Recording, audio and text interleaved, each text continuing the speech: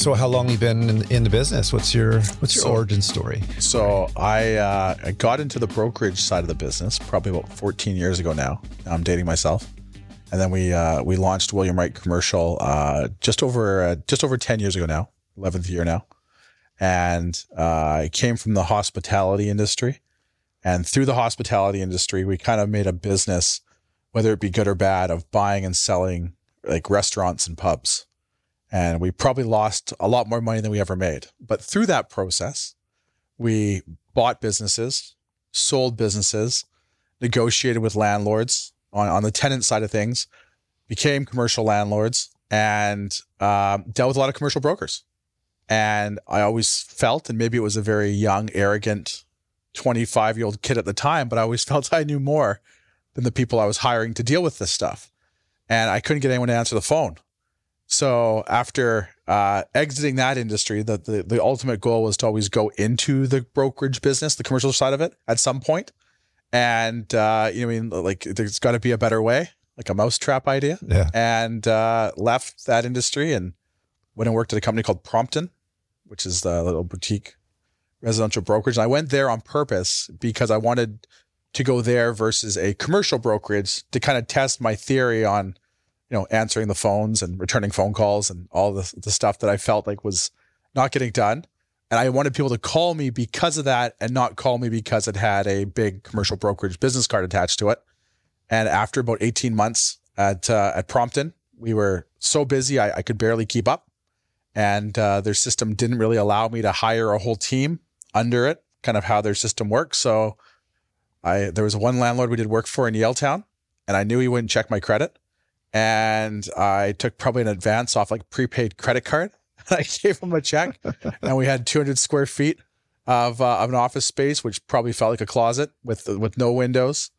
Half of the space was an ex-server room with the temperature gauge thermostat was on the other wall, other side, so you couldn't turn it down or up. So it was freezing all winter, all summer. And then the other office had no HVAC system, no AC, but we had a skylight for extra heat in the summertime. And off we went with IKEA desks and just guerrilla styled the whole thing, pieced it together, hired great people. And then fast forward, now we got 7 offices throughout BC. So what year was that, the 200 square footer?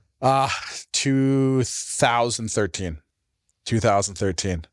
It's it felt really big at the time. Yeah. I think I had blisters on my hands for months after screwing IKEA desks together, try to make this whole thing come together. I like it. A humble beginning. But yeah, it was, I think in business, so many people forget no matter what business you're in, your number one asset are people. Yeah. And I think so many businesses get to a certain point and they think the brand's bigger than the team that got them there. And we've always tried to put our people ahead of everything else. Yeah. To try to get there, because it could all change tomorrow, right? You have a whole bunch of great people leave, and you feel like you're one step forward, 3 steps back. Totally. Yeah, I can relate. This company Key started in the upstairs loft of a prominent interior designer called BYU. Okay. And in their space, they occupy the ground floor, and they kind of had this loft area that they weren't using, and it was pretty tiny. And we started there, but it was awesome. Well, I can for all the listeners who obviously haven't been to your office, I've seen a lot of offices in my day, and this is spectacular. So you've definitely come a long way with it. Oh, thanks. Yeah. The end result is amazing. Yeah. We're happy here. 2.5 days a week. Because a lot of people, as comfortable as it is, a lot of people like working from wherever they're most productive, we like to say, AKA home, the sofa, in a jogger suit, whatever. Well, that's kind of our presentation center sometimes. Yeah. Well, that's kind of the new model. This is what I think, yet to be determined is, what does that future office model look like? Yeah. With hybrids and it's changing. All that stuff. I'm bearish, I own the building, and it's, we have vacancy. The vacancy in the building's pretty typical in the industry. I think it's 19.1% was the last number I heard, which is crazy high. I think anything over 10 is high. Yeah. So 19.1 is a big, scary number. And I don't know that we're past the worst of it. Yeah. You know better than I would, but I think that there's a lot of employers that are just getting less value from their office, using it half the time instead of all the time. Yeah. clients, like, honestly, part of the reason this office is so nice is so that we can impress a potential client. Yeah, for sure. Their office is the nicest that they've been in, and when they're doing their sort of tour of our competitors. But nowadays, I don't even think they care. Honestly, they just as soon, meet on the site, walk the dirt, go for coffee, kind of have a mobile type of meeting like that. And I like that too.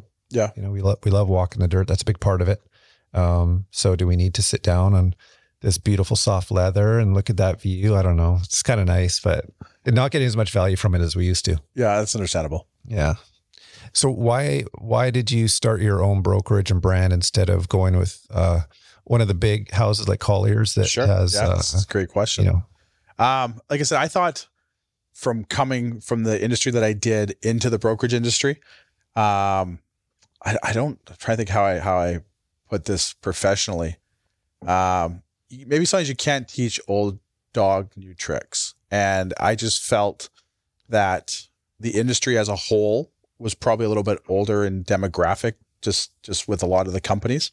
And I thought, if I can't get the guy that I hired to fill my vacant space to answer the phone, and I'm supposed to be the client, who else's calls is he not answering? And when we started, it was purely based on, and this sounds kind of cliche, was very customer service, communication, and consistency, which were three things that I thought in our industry were kind of just really like forgotten about. And explaining them to trainees and new people in the business is kind of like, this is the expectation. Like, customer service is so important in every industry. And I think a lot of times in the commercial realm, a lot of entitlement almost kind of crept in, where we're in a business in real estate as a whole where people give us free inventory. Like, it isn't, obviously there's marketing costs and there's time we invest, but we're not taking the sometimes hundreds of millions of dollars risk that a developer takes or a landlord takes to give us that inventory. And I think we really wanted to focus on kind of like fundamentals of what I think business should be. And we're in a business of execution. I think it goes back to your point about the offices, is I think a lot of people want execution, and you can have this great fake it till you make it type impression in business, whether it's a beautiful office or you lease a Ferrari or whatever it is to give that impression. At the end of the day, the client wants execution.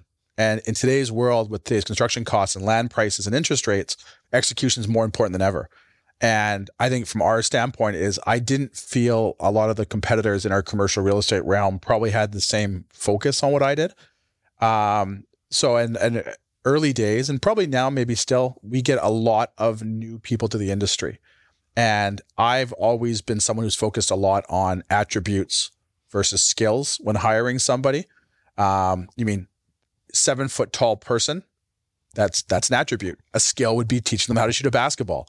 We look at that same aspect as, if we hire great people, first and foremost, who are passionate about our business, we can make them successful. And I think a lot of people go into commercial real estate on the brokerage side because they feel I don't want to say they feel they have to, but they fall into it, or their dad did it, or their friend did it, and they go through the motions. And we're very much about quality over quantity on who we have as part of our team across the province. And we try to reflect that also in clients, because we want to work hard. We want to execute for those people. And I think the core basic things that we've built this company on are just generally forgotten. Consistency is super important. We all go to McDonald's when we're on vacation in any city we go to, because we know what we're getting. There's no surprises. Like, you're going to get relatively similar fish fillets everywhere in North America. And you know the stomachache's coming, but you don't care. Like, you know the product. Communication is the single most powerful skill, I think, in business that everybody forgets about. And people who have husbands or wives or girlfriends and boyfriends, and that individual goes to Vegas for 5 days but doesn't call back. Like, we're all not thinking really good stuff as humans. We're all like, oh no, what's going on? Versus they send a photo every couple hours or a call at nighttime. That consistent communication is such an important skill that I think so many people forget about. And when we look at our industry in commercial real estate, is the lack of communication that probably happens between, brokers and clients, the lack of communication that probably happens between broker and broker, I think is a challenge out there. So when we hired a lot of individuals, they were newer to the industry. They came from great backgrounds and were really good, hardworking individuals. And I wanted to show them how I thought business would be done. versus maybe how I thought maybe some of the other competitors or some of the people in the industry had done it before. And I didn't want for them to sort of fall into that pattern. It's not saying negative about other companies and that, because there's a lot of great companies out there that do just what we do. But I just think we maybe take a different approach to that. And it's sort of helped us grow to the level that we are. I think we're over 50 or 52 licensees now throughout the province. And my big thing early days was thinking that go back 5 years or 7 years ago, to make money in commercial real estate in Greater Vancouver was tough. Fast forward to today, it's that much tougher. And at that time, I was thinking, okay, where's the next market? Where are things going to potentially change? And we looked at the Fraser Valley, Vancouver Island, the BC interior. And I thought, instead of having 100 brokers sit in Vancouver and parachute throughout the province, let's have smaller offices, but in more markets. So not only do we have the ability to market projects inside and outside of Greater Vancouver, but we also have boots on the ground mentality. And then that was the philosophy from day one. We always had a vision of having 7 BC offices in these major markets. And then, early 2020, this thing called COVID came around and just emphasized those markets far greater than we ever thought would happen, at least, accelerated our growth, that we had a footprint in some of these markets already. And we were going there regardless. Obviously, the livability factor and the cost of living came into play, and a lot more people now look at that, the work from home model and the hybrid models, where people are now can take a fast ferry from Nanaimo into downtown Vancouver in 70 minutes. It takes me an hour and a half some days to get from Coquitlam. So, I think all of that stuff there. So that was a big game changer for us. During COVID, and I mean this with all disrespect, when we realized that not everyone was going to die, we quickly thought, okay, that there's still clients that we still have to do work for. We still have to lease stuff. And we opened 2 offices during COVID, which at the time was crazy. And looking back on it now, it was probably crazier. But then when you fast forward, when the real estate market took off and all of a sudden money was free and people were buying everything, Vancouver Island was a highly desirable market. Kelowna was a highly desirable market. And we had footprints in these markets that, coming out of COVID on the other side, it really took off. And I think a lot of people in our industry during that time took a break. And then when, everything kind of plateaued and leveled out, then people were starting to get back to work, versus we probably worked harder during COVID than we did before COVID. If we're not losing ground to our competitors, and even if we're staying flat, when it takes off, it will take off. And for us, we're very fortunate that's what happened. Yeah, sounds like a wild ride. Yeah, it was. I like how you said, with all disrespect. I think you meant to say with all due respect. With all due respect. with all due respect. Oh, I like it. It's better. Yeah. I'm going to use that. It's a good soundbite. That'll get things going. With all disrespect intended by what I'm about to say. That'll be a good soundbite to share. That's awesome. That sounds cool, man. I mean, it's, I hear you. Back to the why not Colliers, nothing against Colliers, but you started out with like, there ought to be a better way. Yeah. And if you go into a big existing company like that, and I'm not picking on them, but they're kind of like, in my mind, at least, like the preeminent, Well, I think a lot of people's mind, my mind as well, right? They're the biggest one. Top of the food chain, right? They're the big Goliath out there. In our world, it would be Rennie, and in the commercial world, it's Colliers. But global. Yeah. But yeah, you're not going to change their ways. You know, you could even recruit your own people, but they're going to get drawn into the Colliers kind of system and culture and all that kind of thing. Yeah. We've had lots of people. Like, we have a handful of people that have come from that one particular company. And I think they're a much better fit within our system, probably than within their system. And I think when I was at Prompton, one thing that really surprised me, it was an eye opener, is just how many great people would come in and out of that office that didn't have a job in the industry a year or two later. And these were people that probably should have been very successful in it, but there wasn't a lot of mentorship. And that wasn't a problem at the company I was at. That was like an industry problem where it's, welcome aboard. Here are some business cards. Good luck. Call me if you need anything. Yeah. And watching that happen, I was determined to try to change that, where I would lose sleep if we had a team of people come in to any office and they came in the morning and had no idea what to do. I think it's a recipe for failure. Could you imagine being a lawyer and they put you in a corner and say good luck or work from home and we'll see how it works out? Like you need that mentorship. You need that stuff. So when we started this, it was a matter of like, we're going to smother people with leadership. We're going to smother people with mentorship. I tell people they can call me 24/7 and a lot of people take me up on it. But nothing more frustrating in our industry when you're trying to learn it, or even if you're well established, trying to do a deal. No two deals are ever the same in our business. I mean, a lot of them may be very similar, but tenant requirements are always different and things are always changing and moving, and no two leases are ever the same. That I'd be frustrated if I'm trying to do a deal as a salesperson and I can't get a senior person on the phone to help me through that transaction. And that was one thing that I heard consistently that a lot of people struggled with in this industry, was to get people on the phone to help them, or even to get them to show up to help them. And I was like, we're going to buck that trend. We're going to go the opposite direction. And we are very lucky. This number may be wrong. I want to think there's like 3 or 4 people in a decade have left on their own accord. And for our industry, which is usually typically very high turnover, I think speaks volumes just for the company's morals, but also all the individuals we have. And I look at it when people are joining us, I mean, they're taking a risk on me and then the company, and we have to deliver every single day. And I think so many people will look at it when someone quits or someone leaves. It's like, that person was an idiot. They're dumb. They were going to fail anyways. And we have to look at it, look in the mirror and say, how did we let them down? Like, what didn't we do to make them successful? And we try to echo that across the board. And I think in our company, we're very family focused. We operate like a big family, more so, maybe dysfunctional at times, but a big family. But also you guys see it. There's a lot of ups and downs in our industry that the husbands and the wives and the girlfriends and the kids, like, they're joining the company too, whether they want to or not. So we have to sort of look at that and take care of everyone in the process just to make sure we all get out on the other side. And obviously right now in a market that's probably not as fruitful as it once was, maybe 24 months ago. This is where I think the true characters come out. And this is where I think the companies that, if your opportunities to grow and expand, if you can do it right now and that market tilts in your favor, off you go. Yeah, I hear about it a lot. I talk about it a lot because my family is one of the owners of Lee and Associates, or a smaller brand. They got 3 offices in BC.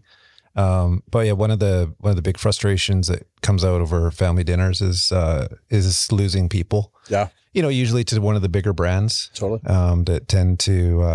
I remember they offered one of. I won't say who it is, but one of the very well-known people in the office, one of the big houses that was setting up operations here, offered them $250,000 many, many years ago, just as a signing bonus, just to attract them to the new office, to bring a following, bring some legitimacy, and probably a following of other agents.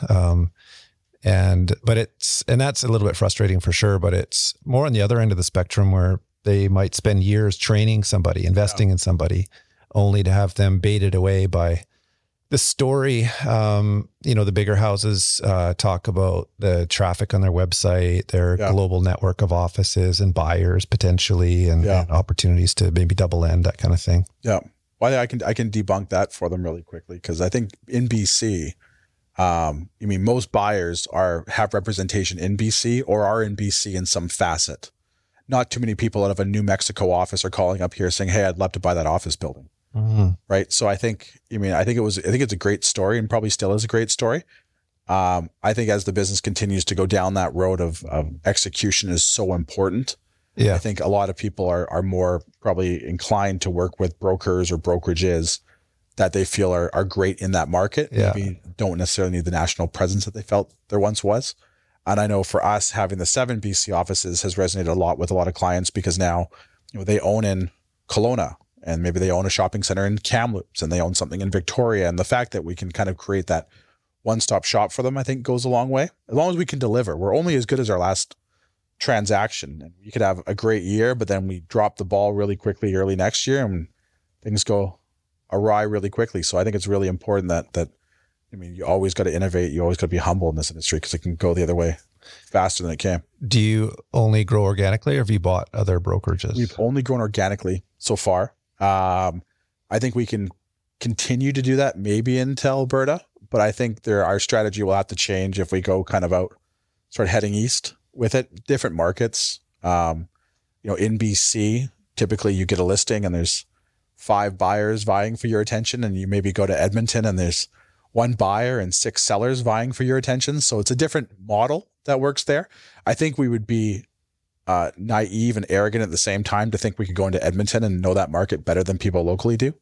We obviously follow it intensely and we watch the stats like everybody else does, but boots on the ground, I think, is the most important thing. So, I mean, we do have ambitions to go into Alberta. That's kind of next on the docket. There's obviously a lot of good traction in Alberta right now from the brokerage side of things, and things are kind of going up. And I don't think they could have got a lot worse, to be honest with you. If you look at the oil and gas crash and like the office vacancy and all that stuff, like you really only had one real direction to probably go at that point. And for us, it's just a matter of timing it properly. So I'd like to think we can probably build great teams in Alberta, but at the same point in time, if we don't feel we can get the talent that we need to do it, and we have to look to acquire, that would be on the table. But as of right now in BC, we haven't had to do that. You could probably acquire Lee & Associates. The older generation is getting really long in the tooth. Yeah. Well, I think one thing too, like, so much has changed in the past 10 years, like COVID and social media and all of this stuff. And most of our team, I would say, and this isn't by design, I would like to take credit for it, but it's not me, are probably in their like mid to late 20s into early 40s. So a lot of people can resonate within that generation. And a lot of people, you don't hear too many stories of, I used to send my offer by pigeon, and I used to get the MLS newspaper would come in once a week and we'd all fight for it. Like, you don't get a lot of those stories around the office, where now everyone understands what social media is and everyone understands what Instagram is. So I think that's key for it. Cause I think if you look at the generational wealth exchange that's happening right now, and it could be the greatest generational wealth exchange we'll ever see, property values in the city have just skyrocketed over 10 years, where families aren't selling as much as they probably once did. And now it's getting willed down. We deal with more 35-year-old daughters making decisions than we do maybe the 65-year-old father that we did 5 or 6 years ago. So we're finding it's a younger demographic that's part of the decision-making process in our business. And you also find too that typically they don't own just one. You think they own one, and you do a deal with them, and then you find out they own the building next door, and they own 4 strata lots down the street. So we deal with a lot. Generational wealth, I think, has changed our industry, where the 35-year-old daughter knows what Twitter is. They know what Instagram is, versus the father may not be as in tune with that. So it's really important that I think we have a good presence on the social media network, and we can relate to the people that we're dealing with, versus maybe some of the older generation may not have that same experience. Help me understand the industry a little bit better. Sure. Starting with the top of the food chain, call it Colliers. Who owns Colliers? What's the parent company? That's a good question. Well, they're publicly traded. A lot of the big ones are publicly traded. Yeah. I feel like it's Reology or something like that.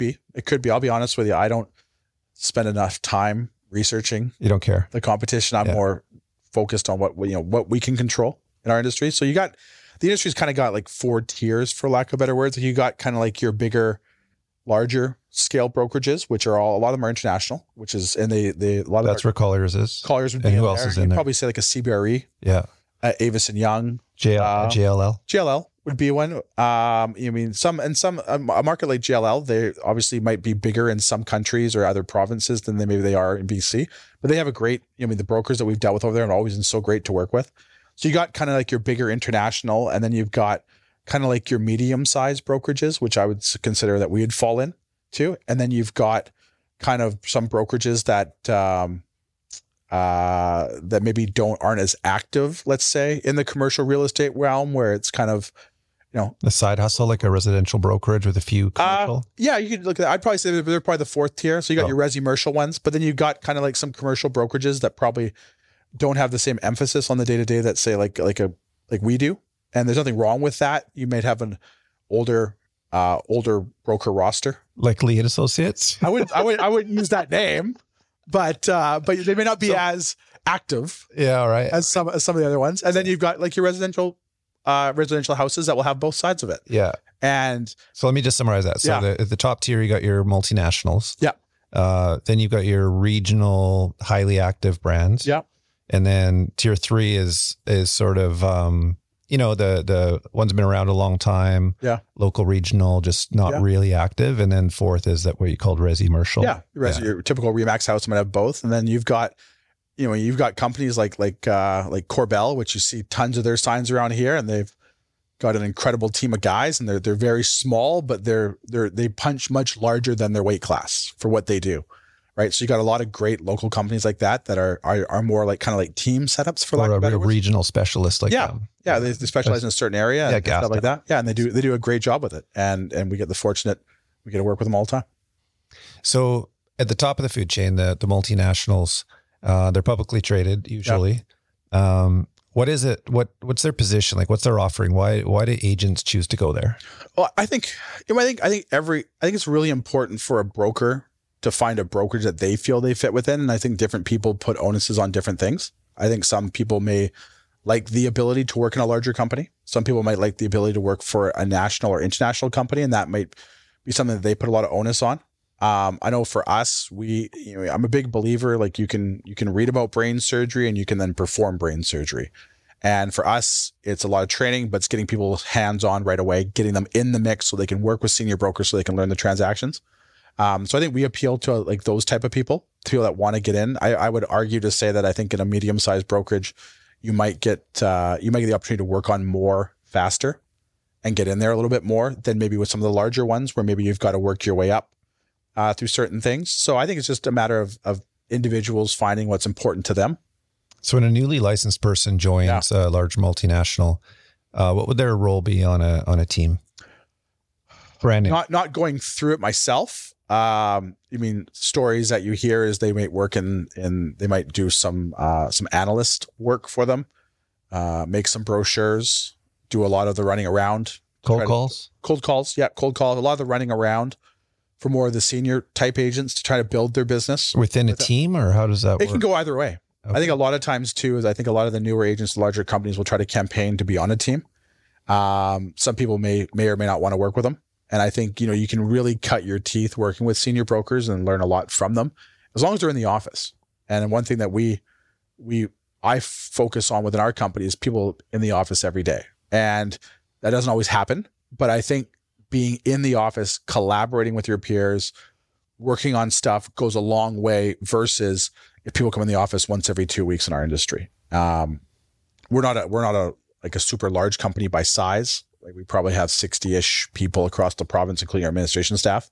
So the ability to be in the office and a broker to be working on something and walk out of their office and say, you over there, come here.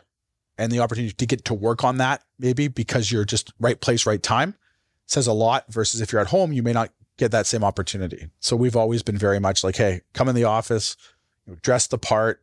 Let's collaborate. Let's do work. Let's do ideas and see where they go. Because we're very fortunate. We do get quite a bit of business that comes through the office that we can distribute to our brokers. So if you're in the office and stuff comes through and that's your asset class, or that's your territory, it's easier for me to walk to your office if you're there and talk to you in person than send an email or call and see what happens. So it's, from the stories I hear, the bigger ones, you may work in the marketing side of it or the analytics side of it for a little while before you can kind of move your way up from there.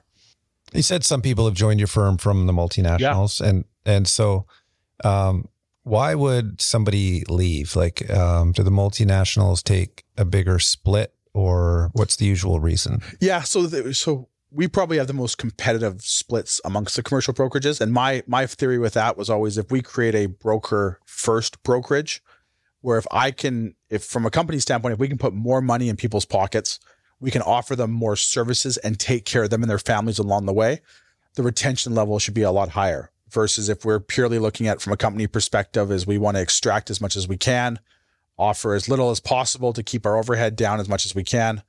We won't be able to grow at the pace we want to. So I think a lot of times too is like just getting back to why someone would join it. Maybe they join a larger brokerage and maybe they feel it's just not the corporate culture for them. Like we're really big on culture.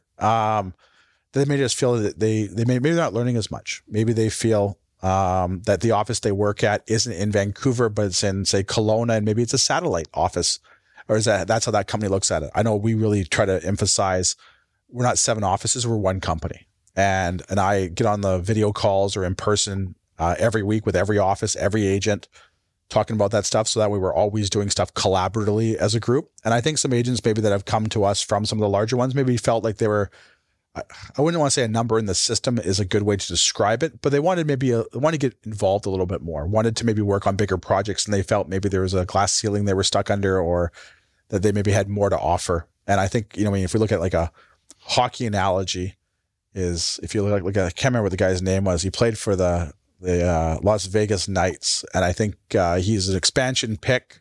So clearly wherever he was, they didn't feel he had the value. And then he goes to the Las Vegas Knights, and I think he got like 30 or 40 goals the first year. Well, he had the talent somewhere else. He just didn't get the opportunity to show the talent. And I think that can happen sometimes. Some of the larger companies where you've got a lot of really well-established brokers that maybe some of the younger brokers in the company that have tremendous talent just don't get the opportunity to shine. And maybe at a medium-sized brokerage or someone like us, you might get that opportunity at a sooner date. So why do the really established brokers stay, do you think? Like how does it work? How are they able to set up a team where they have a bunch of noobs and juniors doing all the heavy lifting? Yeah. So as far as, I think it's very bespoke. Some of them have great teams that they work within. Other ones might have a partner or even, a lone wolf type mentality. I think a lot of it is, people get set in their ways. It's not always easy to change brokerages as people think, because you've got a great client list and you've got a great client base going, and the clients stay with the brokerage. Technically they do. Yeah. But it maybe not be as easy where people start questioning, well, why did this person leave? Was it a good reason? Was it a bad reason? Why should I go? Why should I stay? So I think a lot of people just become very complacent. Like, we're very fortunate. We get quite a few people from various brokerages in the city that reach out to us. I'm really big component is we're all like a team. And by that, I mean, nobody gets any more or any less, regardless to the business you bring to the table. And I think that's been one reason why we've been able to sort of grow at the pace we have versus, you get this because you achieve this, and this guy pays this because of what he gets over here. And then I think you create a lot of like infighting with that. You get layered effects on it. We're very much like, whether it's your first day or you've been here for 10 years or you did $1 last year or you did $1 million last year, everyone gets access to the same marketing material, medical, dental plans. Like it's all across the board. And I think that's been one reason why I've been able to sort of have such a great team as long as we have and continue to grow that team. Because I think people feel that ideally you can pick up the phone and call anyone and someone's going to answer the phone to help you, because we all try to make sure everyone's on the same plateau versus, write me a check for $250,000. I'll come over. I look at it. Maybe this is hockey analogy is a bad thing again. You look at like the Detroit Red Wings that made the playoffs, 20 some odd years. Well, they drafted their teams and they invested in their players and they created a culture of winning through that versus, say the Canucks, for lack of better words, which I will say are off to a great start. So maybe this is our year, is if you're continuing to trade players at the deadline all the time or trying to sign free agents, you're always mixing that culture up and there's always mixed messages within. Versus you look at these other teams, whether it be the Yankees or the Detroit Red Wings or whatever, that culture is bred from within, and they invest in their players, they invest in their training programs, they invest in their team, and those players stay around for a long time and they want to be there.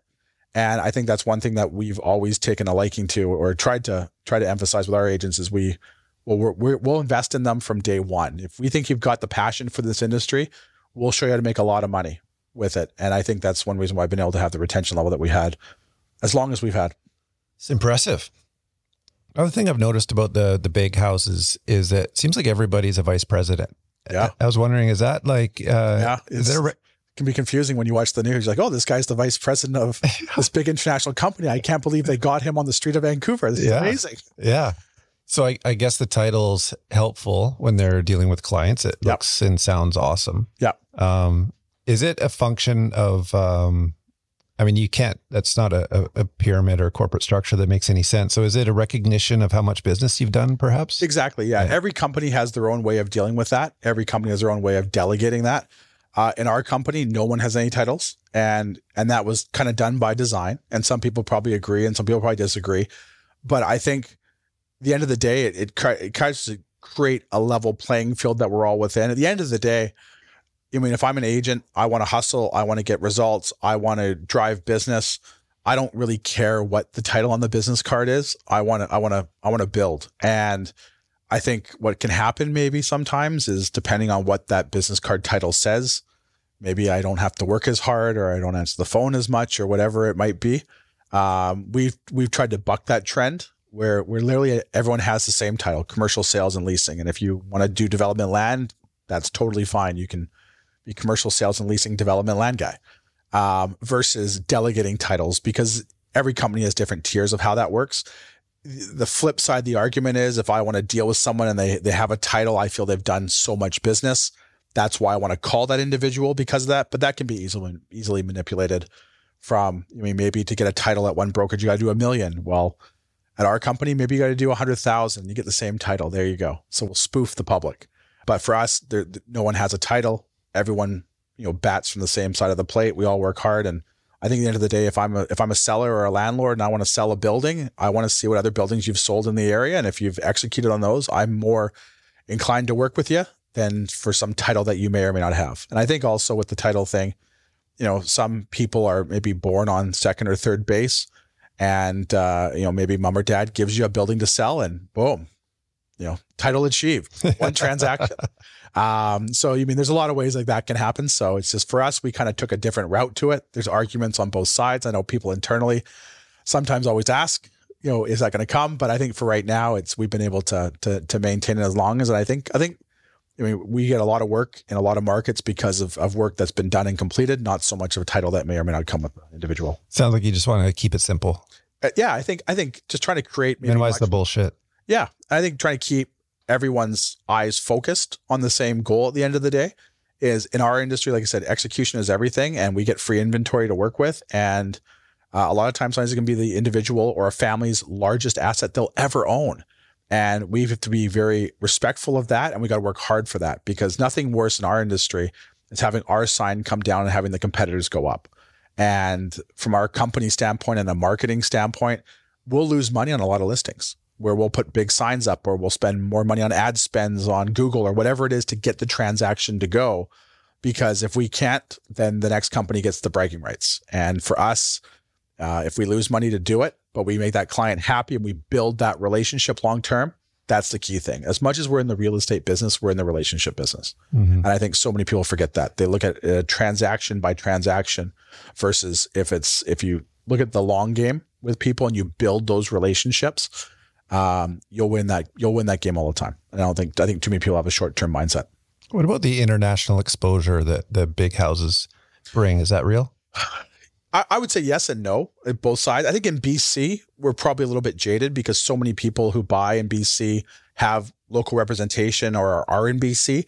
That might be more true in, Saskatchewan type of thing where maybe they don't have the same marketplace that we operate within. From our company standpoint, we've never had a problem selling to locals or international buyers. We've never had a problem moving product that way. So I think there's arguments to both sides of it. I think BC, we're very jaded. And I think when you look at a lot of our offices outside of Vancouver, because our Vancouver office is our largest with about 18 licensees. But if you look at our offices in Victoria or Kelowna or Kamloops, our offices from a broker headcount is on par or bigger than a lot of the bigger brokerages down here, or they just don't have an office there. Right. So when we get outside of there, we're arguably a bigger office in some of these markets than we are maybe in Vancouver. Mm-hmm. Interesting. So, but in Vancouver, we've got 3 Lower Mainland offices. So again, that boots on the ground mentality. Having the Fraser Valley office. We have an office in New West, which we're going to reposition over to Coquitlam, which is always our plan to do.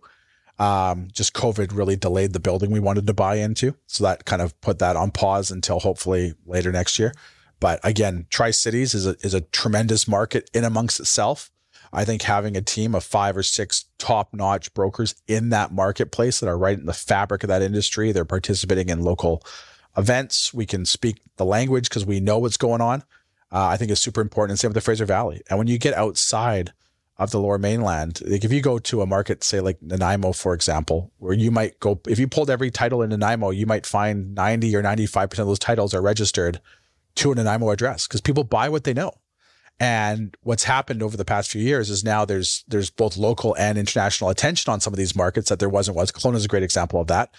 And we go in there and having agents on the ground that know the local owners, that play on the local softball team or whatever it is to get into the fabric of that community and participate in that community, I think is so important. And I think from a company standpoint, one thing that we've maybe done, take this with a grain of salt, because obviously it's a very biased opinion, that we've maybe done better than other brokerages is we realize from the back end, we're a company, we have to operate the same from an office standpoint, but the front end of our offices are all different. And by that, I mean, what works in Victoria may not work in Kelowna. And I remember when we were scouting locations in Kelowna, years ago, I was the only idiot walking around in a suit and tie, sweating in the middle of the summertime, only to find out you probably couldn't buy a tie in Kelowna if you tried. Right. So, that office is probably in golf shirts and dress pants versus Vancouver might be in more like, suits and ties. So we don't try to make it like corporate across the board, which I think other companies have tried and it probably hasn't resonated as well,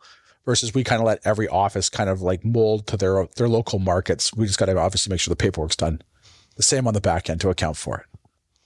Well, your growth's been amazing. I mean, 7 offices in 10 years and 60 people. It sounds really, really great. Yeah, it's been a fun ride. We've been very fortunate. And I think a lot of things is like, I'm a big believer, if you create a great work environment for people, they're going to tell other people. And that's one reason why we've grown at the pace we have. We have a revenue sharing program for our agents that when agents get to a certain stature within the company, whether it be years or sales totals, they have the opportunity to invest in our top line sales as a revenue sharing model. That way, as the company grows, they're growing, but also motivates them. If I'm sitting in the New West office and we open in Kamloops, and I know a great agent in Kamloops, I want them on my team. Right. How do they invest? Is it phantom shares or shares? Or no, we have a revenue sharing model. So every single year we put out our budgets and stuff like that, and they buy a revenue sharing unit within that, or that they're entitled to a certain percentage of the top line of the company. And that motivates them to help grow the top line sales. And that's the business that we're in. And we've done it that way because I think at the end of the day, if I go make a bonehead decision and sign a really bad lease that maybe these people, if they're getting it off the bottom line, they shouldn't be penalized because of that. And I think also at the same point in time, if we keep it that way, then you don't have, one office questioning the other office's marketing spend, or why do they get this and we don't get this on the signage opportunity? So we're in the business of sales and leasing. Every business, the true lifeblood of that business is revenue. So that's why we designed it around that. So these people can help grow the sales. And we've been very fortunate. We've seen about a 20 to 23% growth year over year. With that, but it helps us grow and expand into other markets because, again, like I said, we're in the connection business, the relationship business. When we want to go to a market, the broker in Vancouver is introducing us to people in Kelowna, and that broker loves the idea and they come over and they love it. And they talk to other brokers in that marketplace, and then, great people attract great people. So that's one reason why I think we've been fortunate to grow at the pace we have, because so many people who have come from within have brought other people to be part of the team. That's a really cool idea. And top line is so simple. Yeah. No questions asked. And in some ways, the most important thing, because everything else flows out of there. You got it. How do you determine the price of a unit? Yeah. So we have a metric that we apply every single year to it. It's a very generous metric for the people who participate. And I'm a big believer. So we do like an annual payout on that revenue sharing model. So it's not a share where it's like, it's going up on paper. It's like, no, they get a physical check every year. And those checks are pretty substantial. I think last year we did somewhere around $260,000 we paid out to our revenue sharing partners in the company. But that also allows us to grow. It keeps retention very high, and they're proud of where they are, and also helps them kind of echo that story to other people there. So we have a metric we apply to it every year. Budgets go out. Everybody sees how good or bad we're doing.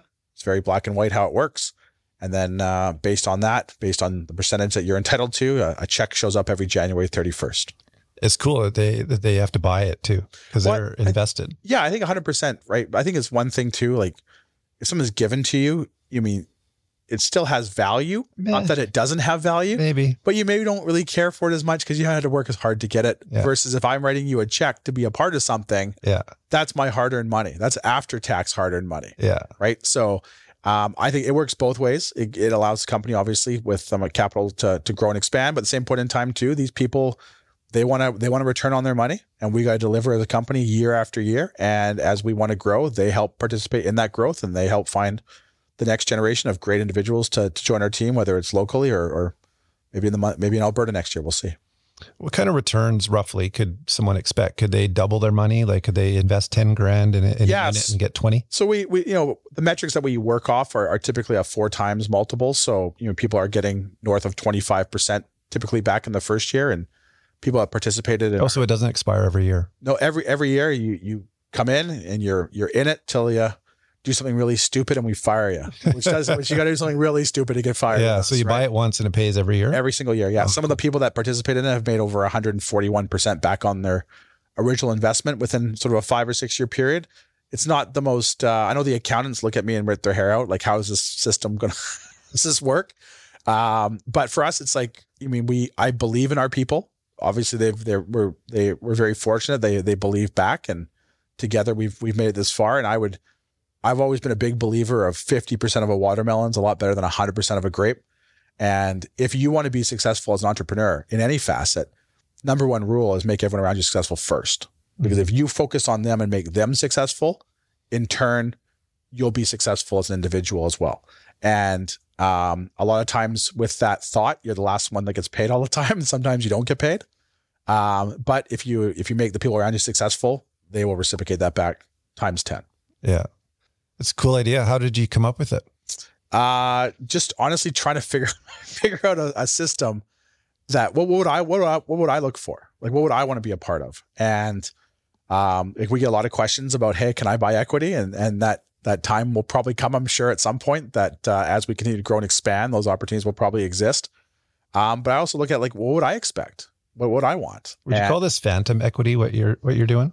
I think to some degree, if the company ever were to sell in these agreements, these people are entitled to a portion of that sale. So I wanted to make sure that nothing would be more frustrating to me as an individual if I was with a company for 10 years or 20 years and I felt I worked my ass off to grow that company, and then find out that person sold and they're off on a helicopter enjoying the fruits of life and I'm sitting here still working. So I made sure that if that ever happened, and we've been fortunate, we've had a lot of groups come by and knock on the door and, oh, really?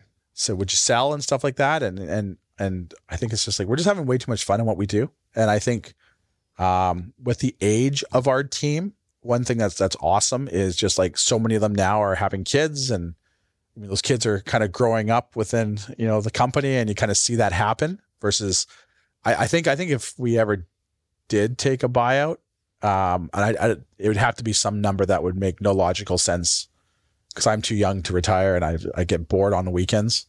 I think I'd be letting a lot of our key people down, because you're talking to me today with it, but there's 50 individuals behind me that make this happen every day. And I think I would be letting a lot of them down in that process. And to me, that it means a lot, because like I said, they have to trust us as a company as much as we have to trust them as a great team member, that they're taking a bigger risk on us and me than I feel I'm taking on them. So we have to deliver every day. So I think I'd let a lot of people down in that process. So I think there's much bigger, grander ideas out there that I think we can try to accomplish as a team first. You mentioned kids. Do you have any? 2, 8 and 6, 2 boys. Nice. And the 6-year-old's redhead, and he's the 8-year-old's the lover, and the 6-year-old's the fighter. So you can imagine how that all unfolds on a daily basis. I don't know how my wife does it. Never boring. Never boring. And where do you live? I'm in Burke Mountain area in Coquitlam. Nice. We were in the North Vancouver before, and this was when it was 2013, 14, when a townhouse would come for sale for $700,000 and it would sell for like $1.4 million. You'd feel like that those numbers just didn't work for us at the time as a young family. So Coquitlam was our second option, and we ended up in Westwood Plateau, and we renovated a townhouse there, and we loved it. And we got to the fortunate position that we could buy a house, and we went as far as like Abbotsford to try to say, hey, like, how far did the dollars go? And we went for a drive one day. This is just really stupid looking back on this in hindsight. Went for a drive one day, ended up in this amazing show house, and we toured it, and we walked downstairs and we put a red sticker on a lot and had no money. So I was like, well, we're gonna have to figure this out. So we had enough time. I think we had a year or 2 years before the house was actually built. So we had enough time to scrimp and save, and everything kind of worked itself out. This was in Westwood? This was in Burke Mountain. So we were living in Westwood. Yeah, I see. Ended up in Burke Mountain. I don't know how we ended up in Burke Mountain, to be honest with you. We did. The show home was obviously overwhelming, and we're like, this is amazing. How much do you want for it? And it was some stupid 7 figures that I'm like, all right, well, you only live once. And a red sticker went on that lot, and thank God we figured it out. It's motivating. Motivating, yeah. Every day. I think leaders like it when salespeople spend. Yeah. Because then they have, a lot of reasons to keep working, keep selling. Totally. It's motivating. 100%. I think I'm a big believer. There's sort of 2 people in the world. There's people that make shit happen, if I can say that. And there's people that have shit happen to them, and you pick who you are. And we can all sit back and complain about real estate prices, which a lot of that's all out of our control. But I've always been a believer, if that's the cost of it and I don't have it, I just got to work that much harder to get it because it's not coming down anytime soon. So I think you take your pick of who you are and just go with it. Yeah. Any brands or firms out there that you really admire, as you grow your operation? Yeah. I would say like obviously, like I said, this, I don't want this to sound arrogant anyway. I don't really follow them nearly as much as I probably could. I'm so focused on what we are.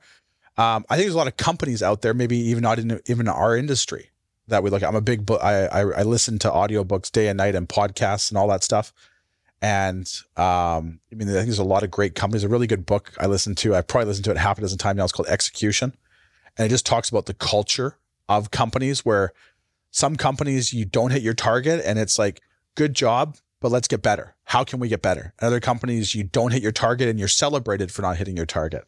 And I think a lot of companies out there that we look at and we follow, whether we publicly traded or privately held, there's a lot of companies that we admire, that we kind of obviously look to try to grow into them. I think a lot of them too is companies that are very like corporate focused from a corporate culture standpoint, where I think culture is so much, and that's everything from your office space to, people collaborating every day, that I think it's super important, I think, from a growth standpoint. And I think within our industry, and this is obviously a competitor of ours, but they've done what looks like from the outside, a tremendous job to get to a global level, would be a company like Avis & Young, where they were very small. They have a great program, it looks like, for a lot of professionals there.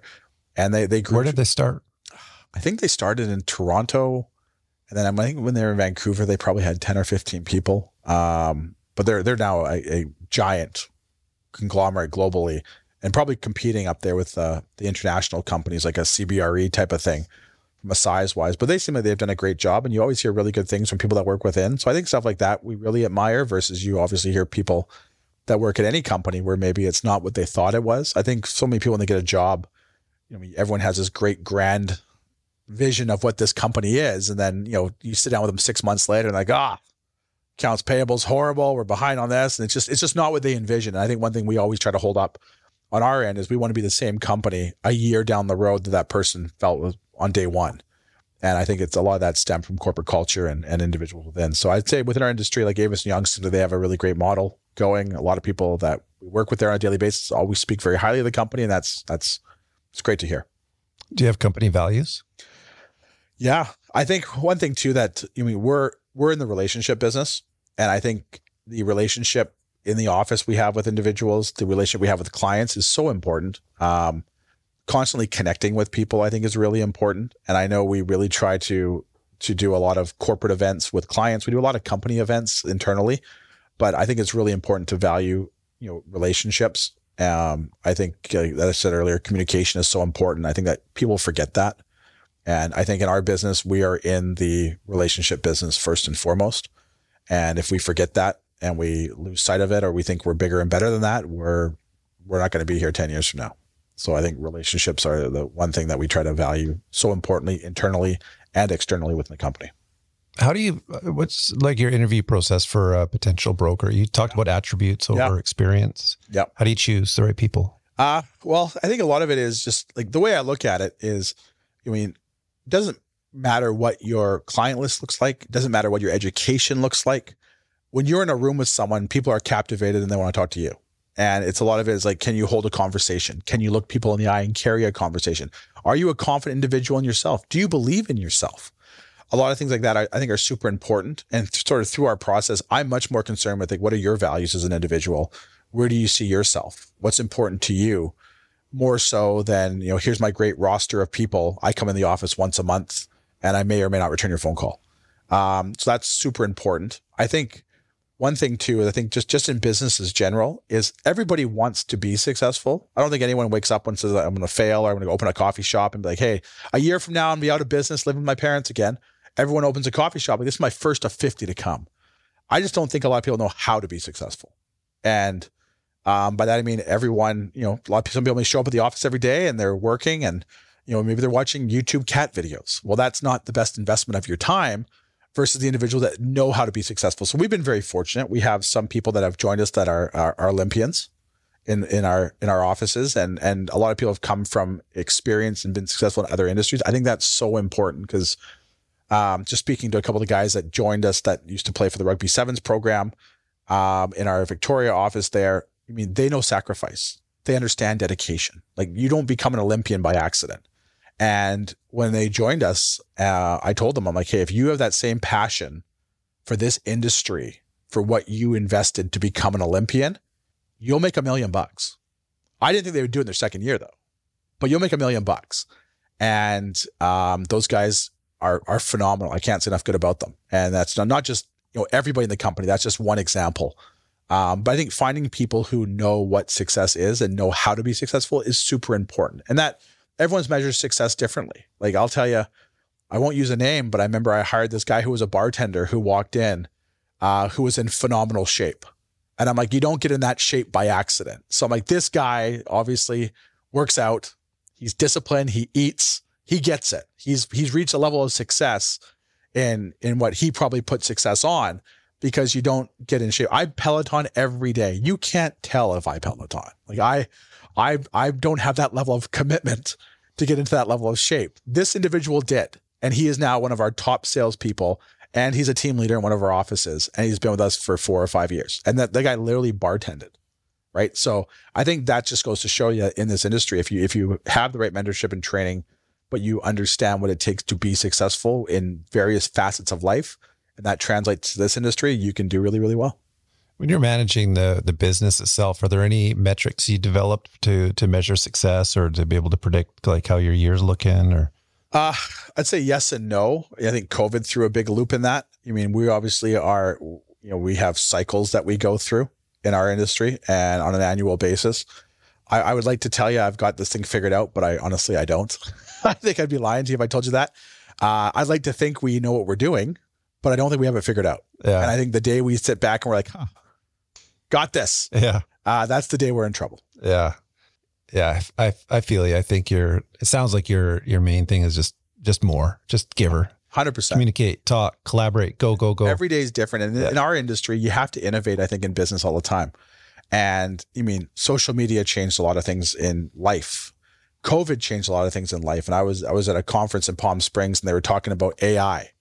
And one of the speakers said, AI ain't going to take your job, but the person that understands AI is. And it's just like, we have to constantly be innovating all the time. We have to look at what is the next trend out there that we can do. Our clients invest a lot of money into their products, and we have to deliver, and we have to feel like we're on the forefront of the marketing aspect of our business. We can't sit back and say, okay, well, we put a sign up and we place this ad in the Vancouver Sun. I think we'll sit here and stare at the phone. Like, we got to look at what is the next thing out there? What's the next social media aspect? How can we grow our networks? How can we grow our databases to make sure we always feel like we're on the front lines of innovation? Because if the day we stop innovating, again, is the day we're in trouble, because the world's changing at such a rapid pace. And I think technology is just turning into like a hockey stick that we got to do our best to stay ahead of it the best we can. You mentioned AI. Do you use it? I'm horrible. Like, I have like an iPhone too. Like, I'm the wrong guy to ask. But I think we're adapting to it. How's that? Like, we're learning it. I really think that AI will have an impact on some industries more than other industries. But I think I think at the end of the day, they'll always, especially maybe in our industry, because no two transactions are ever the same. You need to have that frontline experience that I think, an industry like us, there'll always be room for great professionals. I don't think all industries can say that. But I think we have to learn it. I think we have to figure out how it works and how we can benefit by it. Because I think if we ignore it, the company that does figure it out, or how creates a competitive advantage around it, they'll step in front of us pretty quick. Mm-hmm. Yeah, I totally agree. I use it every day because I'm just still learning so much. Yeah, about how it can be used.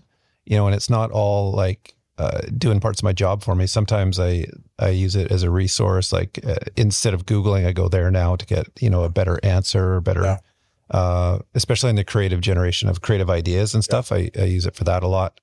But also in my personal life to save time so I can work more. Yeah. Like I want to take my family on a roadie this winter down south. And, I don't have, I really tried this weekend to carve out half a day to do all the research to figure out where would be the funnest places to stop and all that. Yeah. But I didn't get to it. And, instead, you can ask ChatGPT to do that for you. And I don't think people realize how much it can do. Oh, it's amazing. Far beyond what you can Google, but you can ask it to plan a 5-day trip, a 12-day trip, a 22-day trip from here to here, and it'll lay the whole thing out for you. No, it's amazing. I know our marketing, your team, and some of the people in the office have figured out how to do your brochures a lot faster with it. So it's amazing. I think we have to learn it pretty quick. Yeah. Yeah. It's happening. It's probably a good thing. We will see. See what happens. Time will tell. Yeah. Do you do much development land sales? Lots. So we have a lot of brokers so we kind of cover all asset classes. A company that are of our size and with our office makeup, everyone kind of has the ability to kind of stay in your own lane. There's not a lot of overlap happens too often, or layers that kind of kick in. So does that mean that if a development site goes up, comes available to the office, it should go to the expert, or does it go to the person who has the relationship? So if it has a relationship with the agent, they're probably the one bringing it in. If it comes through the office where I have built that relationship, I'll always take it to the office and the experts in that office that it best suits. If a piece of development land came for sale in Kamloops, it's going to go to our Kamloops broker, and I'll work very closely with them to help build that relationship, expedite that passover, but also support them along the way. So development land sales, we've done a ton of it, everything from high-rise sites to industrial sites to you name it, everything in between. Not as much now as we did a couple of years ago, though. No doubt. I think us and everybody else. Have you ever thought about asking, when you find a buyer, asking for the list back so you can do the part of the business that Key does, the project marketing side? Yeah, well, I think on the commercial side, I wouldn't say it's an unwritten rule, but I think a lot of people are very appreciative if you bring them product. So a lot of it comes back to that. I think from an aspect side of it, we don't do residential, right? So when those opportunities come up, we're calling you type of thing, where it's like, hey, we just sold this site. This guy asked us, they want to put up 79 doors. We might stay on for the CRUs if there are any. But we'll always defer that to the expert. And that would be the expectation, not just of your firm, but any commercial firm. I think so. We sell you the site, we want the list. Yeah, I think there's that relationship there. And you don't write it into the deal, though. No, I think we want to earn it back on reputation. Like we've also been on the receiving end where we didn't sell the site and then we get brought in after, and that can be sometimes maybe that agent or that brokerage specializes maybe more on the land side of it and doesn't necessarily have the marketing expertise on the pre-sale side of it, whether it be pre-sales or pre-leasing. I think other times too, people might want a greater profile of a brokerage, or maybe like a local brokerage in a certain market had sold that to them, but they figured to move the product, they want to have a brokerage that's got a bigger span with it. So I think for us, we never make it part of the deal. If I don't want to say writing it in would almost be, unlawful to do so, but I want someone to come back to us because they appreciate working with us and they know we're going to execute on it. I wouldn't want to handcuff anyone to make it part of the deal and put our interests ahead of theirs, where you only get this site if you give us this. I think if that's kind of your mantra of business, you're not going to be in business very long. Yeah.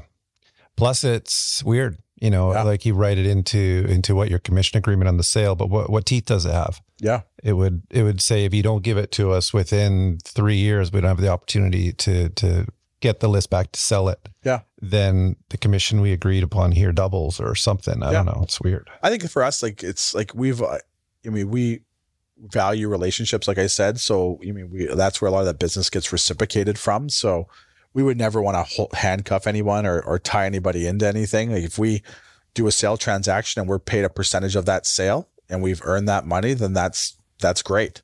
If they come back to us to do the sales and leasing aspect of it, we think that's even better, but we would never handcuff them to it. And I think it'd be a very unlawful practice if you put your interests ahead of other people's with it. Yeah. Yeah. It's definitely not playing the long game. No. And for us too, it's like, if we get a project and we're pitching on a project, we've never lost a project over commissions, and we never will. And I remember hiring, some newer agents to the industry, and they're like, well, when's if I got to cut my commission to do a deal? Are you gonna be mad? And I'm like, no, I'm gonna hug you, because if you don't do that deal, we can't tell the whole block what you did. And if you don't do that deal, you can't further that relationship with that client. So for us, like I said, it's a long game. It's a relationship business. We feel we work hard. I think a lot of times we get the opportunity to do the sales and leasing because of what we've done before and what we've executed on. That's I think speaks volumes. Have you done pre-sales before? Yeah. Pre-sales, pre-leasing. Office or retail? Office, retail, industrial, all of that stuff. So we have teams. We've done stuff in Vancouver Island, the BC Interior, Lower Mainland. I think it's a little bit of a different metric, different markets. Like, markets in the interior and probably the island is more like standing product where don't necessarily sell off floor plans. But then we've also been very successful in selling projects out off of floor plans in secondary markets that traditionally didn't happen to. And I think whether it's, investors or end users or whatever it is, like it's a matter of us understanding what is the offering we're bringing forward. What is the market asking for? Because I think it's like anything in business. If you go to your clientele and say, hey, what do you want? And they're like, I want this. You're like, okay. And you give it to them, you're going to be successful. Versus if we go out there and we try to tell you what you're going to buy, we probably won't be so successful. So I think a lot of it's just having a really good offering and working with the developers at a very early stage. A lot of developers, I get commercial can be an afterthought. We get columns in the middle of CRU units because it lines up with the parking below to help sell the 90 condos above. Like I get that. But getting involved at a very early game, we can say, hey, this is what this market is lacking. And you go to Kamloops, right? And obviously this is an over exaggeration, but find me 1,500 square feet of strata industrial in Kamloops. I'll buy it tomorrow. It doesn't exist. It does exist. There's a couple buildings, but the strata boom never came there. So that's a market that's crying for that product. And if someone just says, hey, this is what they want and you deliver it, you'll be hugely successful. When we went into Victoria, probably 5 years ago now, our office is on ground floor retail, which most of our offices aren't on ground floor retail. Why we're on ground floor retail is we couldn't find a strata office to buy. And that market just hadn't really existed there. So when we're working with developers, we're telling them like, hey, the office market probably isn't what it once was, but there's still a lot of professionals out here, whether they be architects or lawyers or professional services or medical industry, that are still in a position to buy space. And at some point in time, someone will build a small micro little office building with, 16 or 20 strata lots in it, and they'll sell it because that market exists. So when developers get us involved really, really early, we're hopefully, contributing our portion to have them be most successful on the exit because they're designing product for the market that exists, not something that they think they want. Mm-hmm. The pre-sales that you've done, any projects I might be familiar with, or are they more obscure? Yeah. What have we done? One project we're just wrapping up. It's called the West Shore Business Park in Langford. It was 33 industrial strata units. We went to market with that offering at the same time. Two competitors also brought product to the market. We sold ours out, I think, in under 6 months. And the other ones to this day, fast forward 2 years, still have product left. I think a lot of that's just the uniqueness to our marketing style with it, and picking up the phone and calling people and going on a road show, showing up at offices with brochures to tell them all about our projects, stuff like that. So that was one. We've done some stuff, some retail projects in Victoria. We have a couple of Vancouver projects on the retail side coming out that we'll be able to talk about probably early next year. But a lot of times our stuff is a lot more skewed compared to what you guys would deal with, where there's a lot of hype going around 300 units in a building, and we've got like 1,700 square feet of retail next to the garbage to sell. So you don't really hear about us as much. So we don't get the same pizzazz, unfortunately. Yeah. It's just the reality of the construction of some buildings, but, and I don't know if that's going to change, the office markets changed, we successfully sold strata office in Burnaby, in the sort of 2017 ish time period, I guess, or 2015, 2016. And, it was hot. We sold it at, higher prices than the resi, believe it or not. Wow. Even though it's a cheaper product for the developer to deliver, but that's just where that market was at that time. Yeah. The thing I've noticed that's different between the resi and the commercial, culture of agents is the cooperation level is different. Yep. On the resi side, it's, in our world, 96% of the deals we cooperate on. Yeah. But on the commercial side, in my family's experience and everything, it's so much less. Why do you think that is? I think, the MLS program, just from locally here, isn't nearly utilized as much. A lot more transactions happen, what they would call off market, where you're kind of you own a building and I listed the property next door to you. I'm calling you to see if you want it. When I say I think we've done things a little bit different, we encourage our agents to always cooperate. And every time we're taking on a listing, we're always cooperating. We put that right into our proposals because our goal is to sell the product. Our goal is to put the client's interest ahead of ours. And a lot of times, I mean, a lot of agents have stories where they brought forward an offer, they put a commission in the offer, it's an off-market transaction, and they're told like, nope, you got to get paid by the client. We're not paying you. And my thoughts on that, if I was the client on the other side and they're like, hey, I want to do that offer, but you won't bring me the offer because you want to get paid X, I would be very frustrated. So we make it sort of, I wouldn't say it's a mandate, but we encourage everybody to always cooperate. Again, if we can sell the property and we can cooperate with you to get the deal done as another agent, and we sell it together, we high five, I get to go tell the whole neighborhood what we did. Yeah. Versus if I don't cooperate with you because I want to make sure my side's taken care of first and foremost, and I don't sell it, I can't tell the other 10 building owners on the block what we didn't do. So we encourage everybody to always cooperate. I know a lot of the bigger projects and stuff like that we get involved with, it's a question that always comes up from developers. Do you cooperate? And we try to like almost like cut them off mid-sentence. Like, yes, we do. Because we have a lot of stuff to sell, and we'd be very arrogant to think we could go sell 55 office strata lots in a building. To sell 55 office strata lots, you need 55 cooperating agents a lot of times, where you've got the offering, but I don't know every doctor in Coquitlam to take them to them. I need the broker community to work with me. So we encourage everybody across the board to cooperate. Now, I'm not going to lie to you and say it always happens, but I would like to think a lot of our agents that have done a lot of tremendous deals are the first ones to do that. And again, from our standpoint too, it's the long game where it's not like, well, you pay me this, but if you want me to cooperate, then you're going to pay me. You don't pay me this. It's like, no, this is the fee to do the job. And if we cooperate, we have to cooperate to get that to happen. That's what we do. Mm-hmm. And if we don't, great. But at the end of the day is get the product sold, get it leased, on to the next one. Sounds good. I like it. Awesome. I mean, our deals, the way we structure it, we don't even have a financial incentive to double end it. In fact, we don't even ever rep buyers.